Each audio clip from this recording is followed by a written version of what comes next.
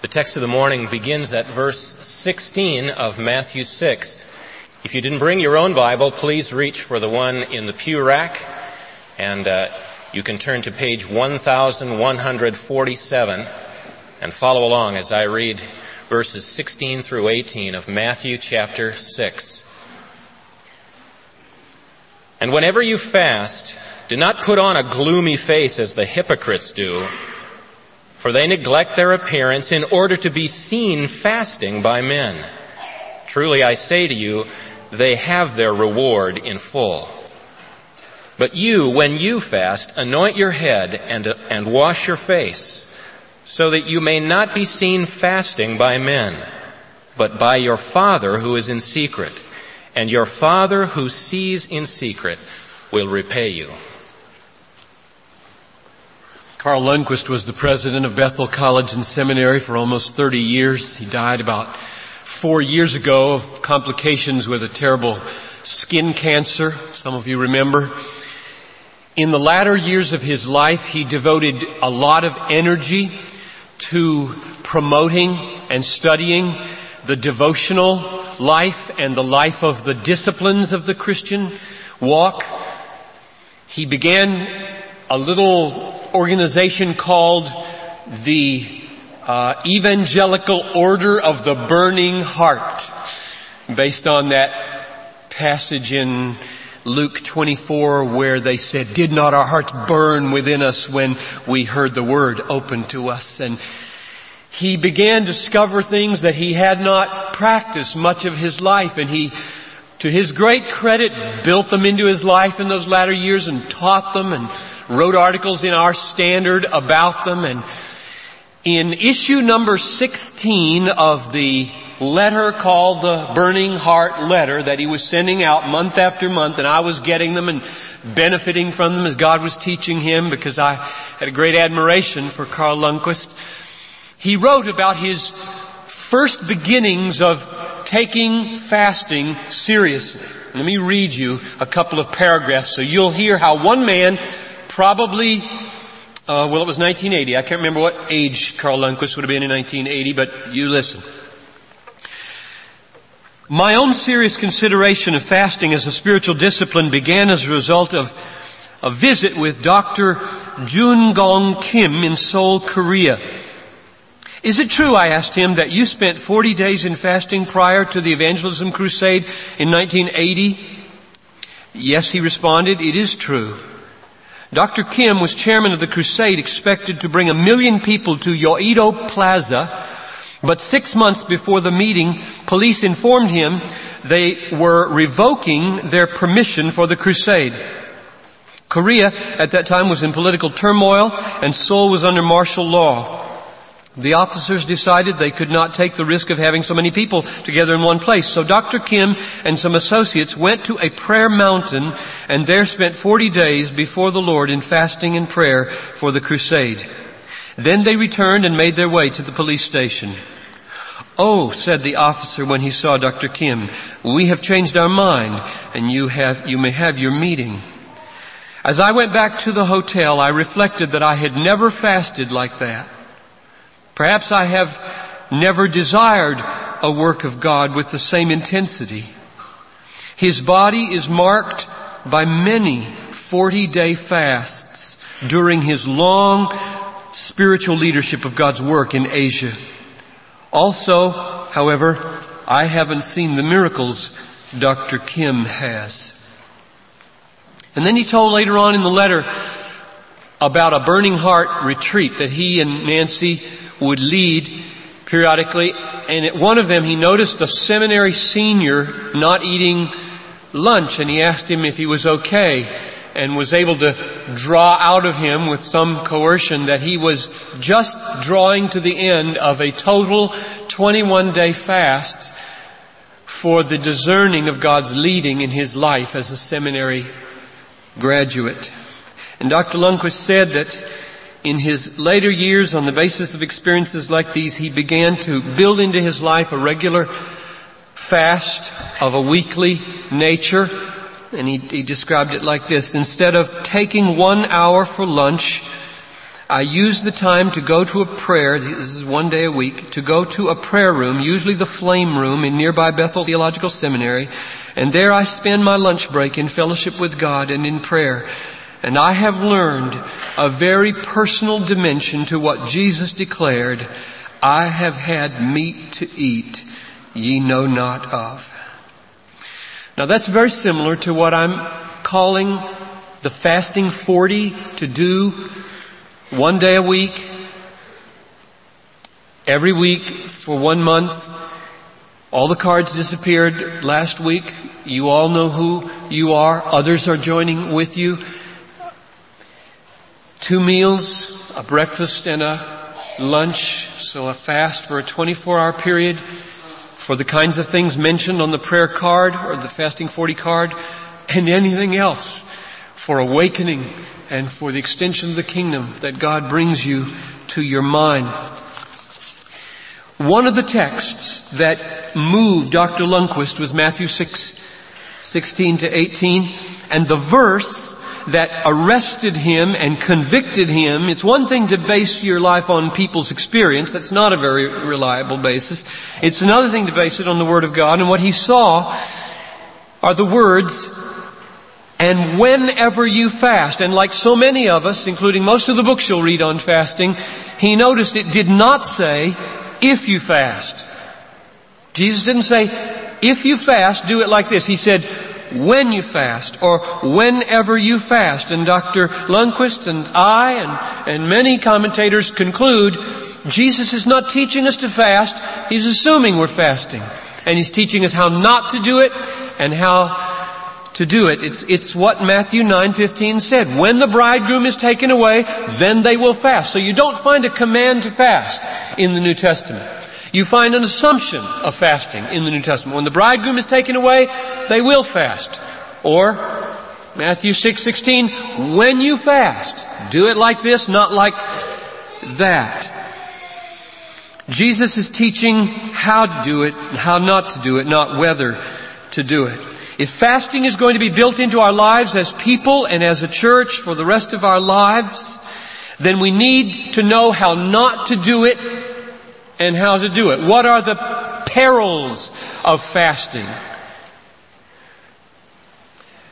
I'm going to have John Bloom copy this sheet. This is notes from a physician that we were given down in Orlando at the beginning of December. A doctor who has made a special study and focus during his life of fasting gave this little talk. And some of you have said to me, if we are really serious about this and some of us make an attempt at a 21-day or a 40-day fast, you better tell us how not to kill ourselves. And that's what this paper is for. It gives the kinds of practical warnings and guidelines from a physician's medical, physiological perspective. And I encourage you to pick one up next week. But more important than that is the spiritual dangers of fasting. That's what Jesus is talking about in this text. The spiritual dangers of going about it the wrong way or having a wrong mindset about fasting. So that's what we want to look at for a few minutes. First he tells us what not to do, and then he tells us what to do. Verse 16, he says, don't be like the hypocrites. Whenever you fast, do not put on a gloomy face as the hypocrites do, for they neglect their appearance in order to be seen fasting by men. So the mark of the hypocrites, it seems, is that they want to be seen fasting by other people. No, everybody in this room knows what that tastes like. It tastes so good. Oh, it's built right into the fabric of the fallen human heart that we want people to notice our accomplishments and tell us how good they are. There's something, it is better than all the food you could eat, and that's why you can fast to get it. It's better than anything. People will just go to any lengths if they can get the applause of people, if they can get the commendation of a very significant person in their life. Something in this fallen heart craves to be made much of by other people. And Jesus knows that, and therefore He talks a good deal about it in His Gospels, and especially right here. In the last part of verse 16 He says, here's the warning, truly I say to you, they have their reward in full. In other words, if the praise of men, if the applause or the esteem or the commendation of other people is what you're after, you'll get it, and that's all you'll get. So the danger of fasting like this is that it works. It succeeds so horribly. That's the danger. If you want the reward of other people's recognizing your discipline and your devotion and your piety, it will work. It will succeed. And that's all it will succeed at.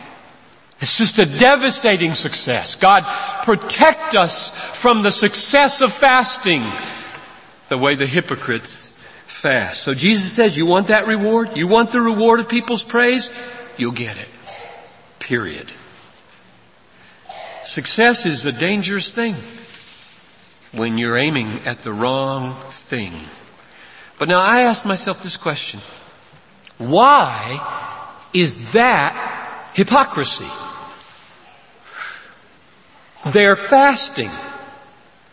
They want to fast, and they are letting the world know that they want to fast. They're being transparent and candid. It's the hypocrites who wash their hair and their face and walk around like they're not fasting when they really are fasting. Those are the hypocrites, right? Why not? Why is it hypocritical if you're fasting to let people know you're fasting? I mean, tell it like it is. I'm fasting, folks. That's not hypocrisy, is it? But Jesus says these are hypocrites. Now,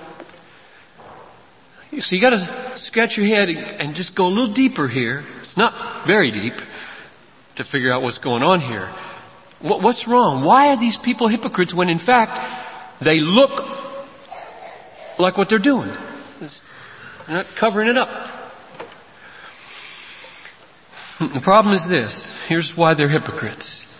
Fasting means hunger for God, not hunger for people's applause. That's the meaning of fasting. Therefore, if you put forward a fasting demeanor, it means to the world, I want God.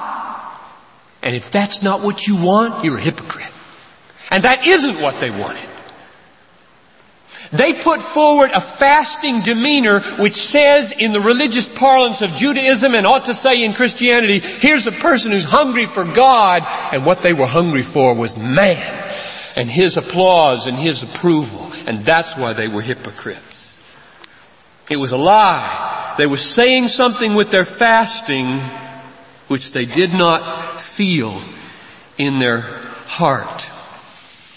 If they wanted to be really free from hypocrisy, you know what they'd have to do as they left their face all gloomy and walked around, fasting. They'd have to put a big sign around their neck. And the sign would say, the bottom line reward for my fasting is your approval. That's what they'd have to wear. And then they'd be openly and non-hypocritically vain. But they did not wear that sign because they didn't want people to know that the bottom line reward was applause. They didn't want people to know that.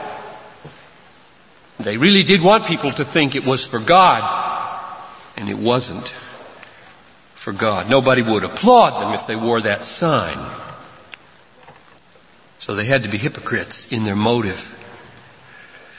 Now, that's how not to do it. Here's how to do it. Let's go to verses 17 and 18. But you, when you fast, anoint your head, wash your face, so that you may not be seen fasting by men, but by your Father who is in secret. And your Father who sees in secret will repay you.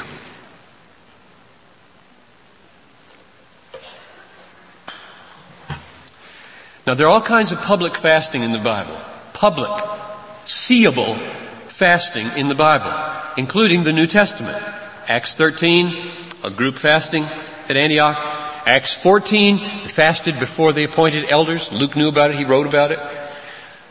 There's all kinds of public, seeable fasting in the New Testament. Therefore, I do not conclude from this teaching of Jesus that if someone notices that you're fasting somehow, it's ruined. Its benefit is ruined. That's not true. Somebody notices that you skip lunch at work and they say, "Are you sick?" And you say, No, I feel fine. Why didn't you eat? Well, you could just say some general thing if you wanted to, like, I didn't feel like eating today, or you could just say, I'm fasting today, just seeking the Lord's fullness in my life. That doesn't contaminate your fast, if you say that. There's a difference between being seen fasting and fasting to be seen. Can you all handle that?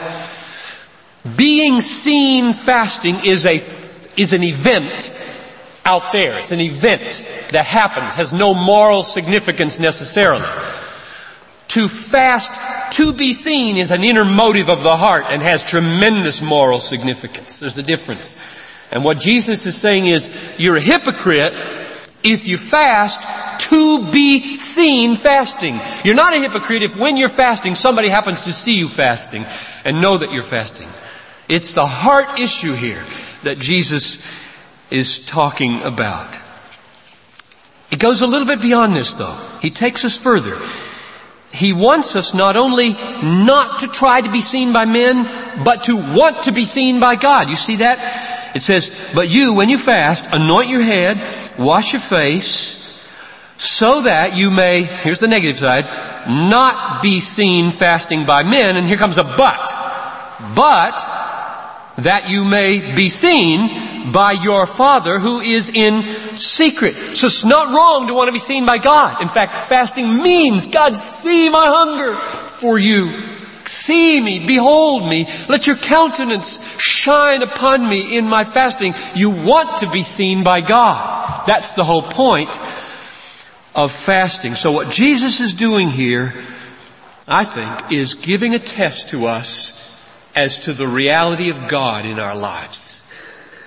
And whether our lives are oriented on the living reality of God, or whether our lives are just oriented on how we work with other people, what effect what we do has on other people and what effect is that where we live entirely, just at this horizontal level of interrelationships? Or is God so real? Now test yourself right now.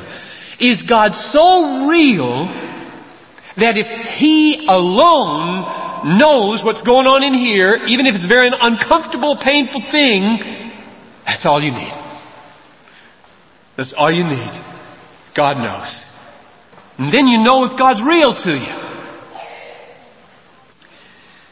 And the reason for this orientation on God that He's testing us for is that we're so easily deceived in good things. Let me try to explain. Preaching praying, attending church, Bible reading, acts of kindness, the tendency, the human tendency in doing those wonderful things is that we begin to think not just that people might praise us for doing them, that's one thing, but something more subtle.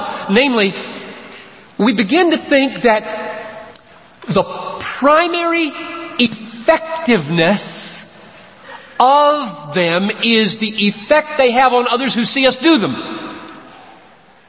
Like, I'm a father and I contemplate praying at the breakfast table or having devotions, and I think to myself, if I pray at the breakfast table and if I pray for devotions in the evening, my sons will watch me pray, and in seeing me pray, they might someday grow up to pray. That's dangerous, because prayer is to God. Prayer works like this. Here's my son, here's my prayer, and here's God. Prayer goes boom, boom. And if my mindset begins to think, I'll pray so that I'll do this, that God can just fall out of the picture. I'll have my devotions in my room, and if my roommate sees me, maybe my roommate will be convicted of his not reading the Bible. And so on. So the danger is not just that we want the praise of others, but even a more subtle, a more noble mistake, namely, God gradually vanishing out of the picture, of the vertical dimension of life growing dimmer and hazier, while this, for God's sake, we say, and for religious reasons, is still happening. They'll see me pray, and they'll see me read my Bible, and they'll see me give my tithes, and in doing all of that, they will be moved to pray, and they will be moved to give their tithes, and they will be moved to read their Bible. And pretty soon, they say, what's the vertical dimension of my life? Is there any reality? Am I communing with the living God in my Bible reading? Am I giving for His sake? Does He enjoy seeing my giving? Now, don't misunderstand. The Bible clearly teaches that all that we do in the sight of others has a good effect on them when it's good. It's not a bad thing for my sons to learn to pray by watching me pray. It's not a bad thing for the roommate to feel pricked in his conscience when his roommate reads the Bible and he doesn't. What I'm pointing out is that we're spring-loaded to be deceived and corrupted, and we need to be vigilant. Jesus is calling for a radical orientation on God in our fasting. And He tests us by saying, comb your hair, wash your face, and don't even let anybody else know. And then you will be tested to see whether you can carry this through with only God knowing it. When I have done things that Noel doesn't know about, my boys don't know about, you don't know about, that are intended to be good things, the temptation to want to slip your card out on the table so people know you did that, you made that visit, or you made that hard call, or you didn't eat that meal. The temptation to bring it up in a subsequent conversation is absolutely tremendous, which shows how hungry I am for your approval. So dangerous. It is so dangerous. Whom are we hungry for, folks? So He tests us, and He wants a radical orientation on God. One last question. What's the promise? The reward? Is it the praise of men? You fast towards God, and when you're done with your fasting and your hair's all combed and your face is washed and the fast is over, people then praise you. Wrong. Is it money? The very next verse says, don't lay up for yourselves treasures on earth. Doesn't matter whether God gave the money or the devil gave the money. Don't let your fasting be a fasting for the accumulation of earthly riches. I think the reward is the Lord's Prayer. Just a few verses earlier. Hallowed be thy name. Thy kingdom come, thy will be done. That's what we want to happen. If we fast and nobody's watching and we say, oh God, what I long for is for your name to be glorified, cherished, loved by me and my family and my church. What I long for is your kingdom to manifest itself now and bring itself to consummation in the world. What I long for is for your will to be done in my boys and my church and this city. And when I see people doing your will the way the angels do it in heaven with that much sleepless energy and joy and zeal, I will be satisfied. The Lord will give those kinds of things to us as we seek Him without any care about the praise of men. So I invite you to press on this year. Don't want this to be a flash in the pan. You find your own pattern. You fasting 40, you be the leaven for us in this church in February. You know who you are right now. And I call you to be urgent and to pray your heart out for the rest of us, and that we might know what it means to be free from this built-in craving to be applauded by other people. And may our relationship to the living God be so sweet, so assured, so deep, so free, so non-condemning, so accepted, that we just revel in Him as the audience of one who knows what we're doing, when we do it, and it doesn't matter if anybody else knows in all the world. Get that real with God. Get that real with God. Let's pray. Oh Lord, I pray now as we close and as the prayer team stand here and as we want to support one another in prayer and help each other get real with God and get over the obstacles that make us have an undue fear of you or a sense of distance from you. Lord, help us. Just bring people to the prayer teams now, and just may we pray for one another, that there might be an authenticity and a reality and a depth in our personal vertical union with you that gives us a peace when nobody knows our alms, our prayers, our fasting. Lord, work this now, I pray. And all the people said, Amen.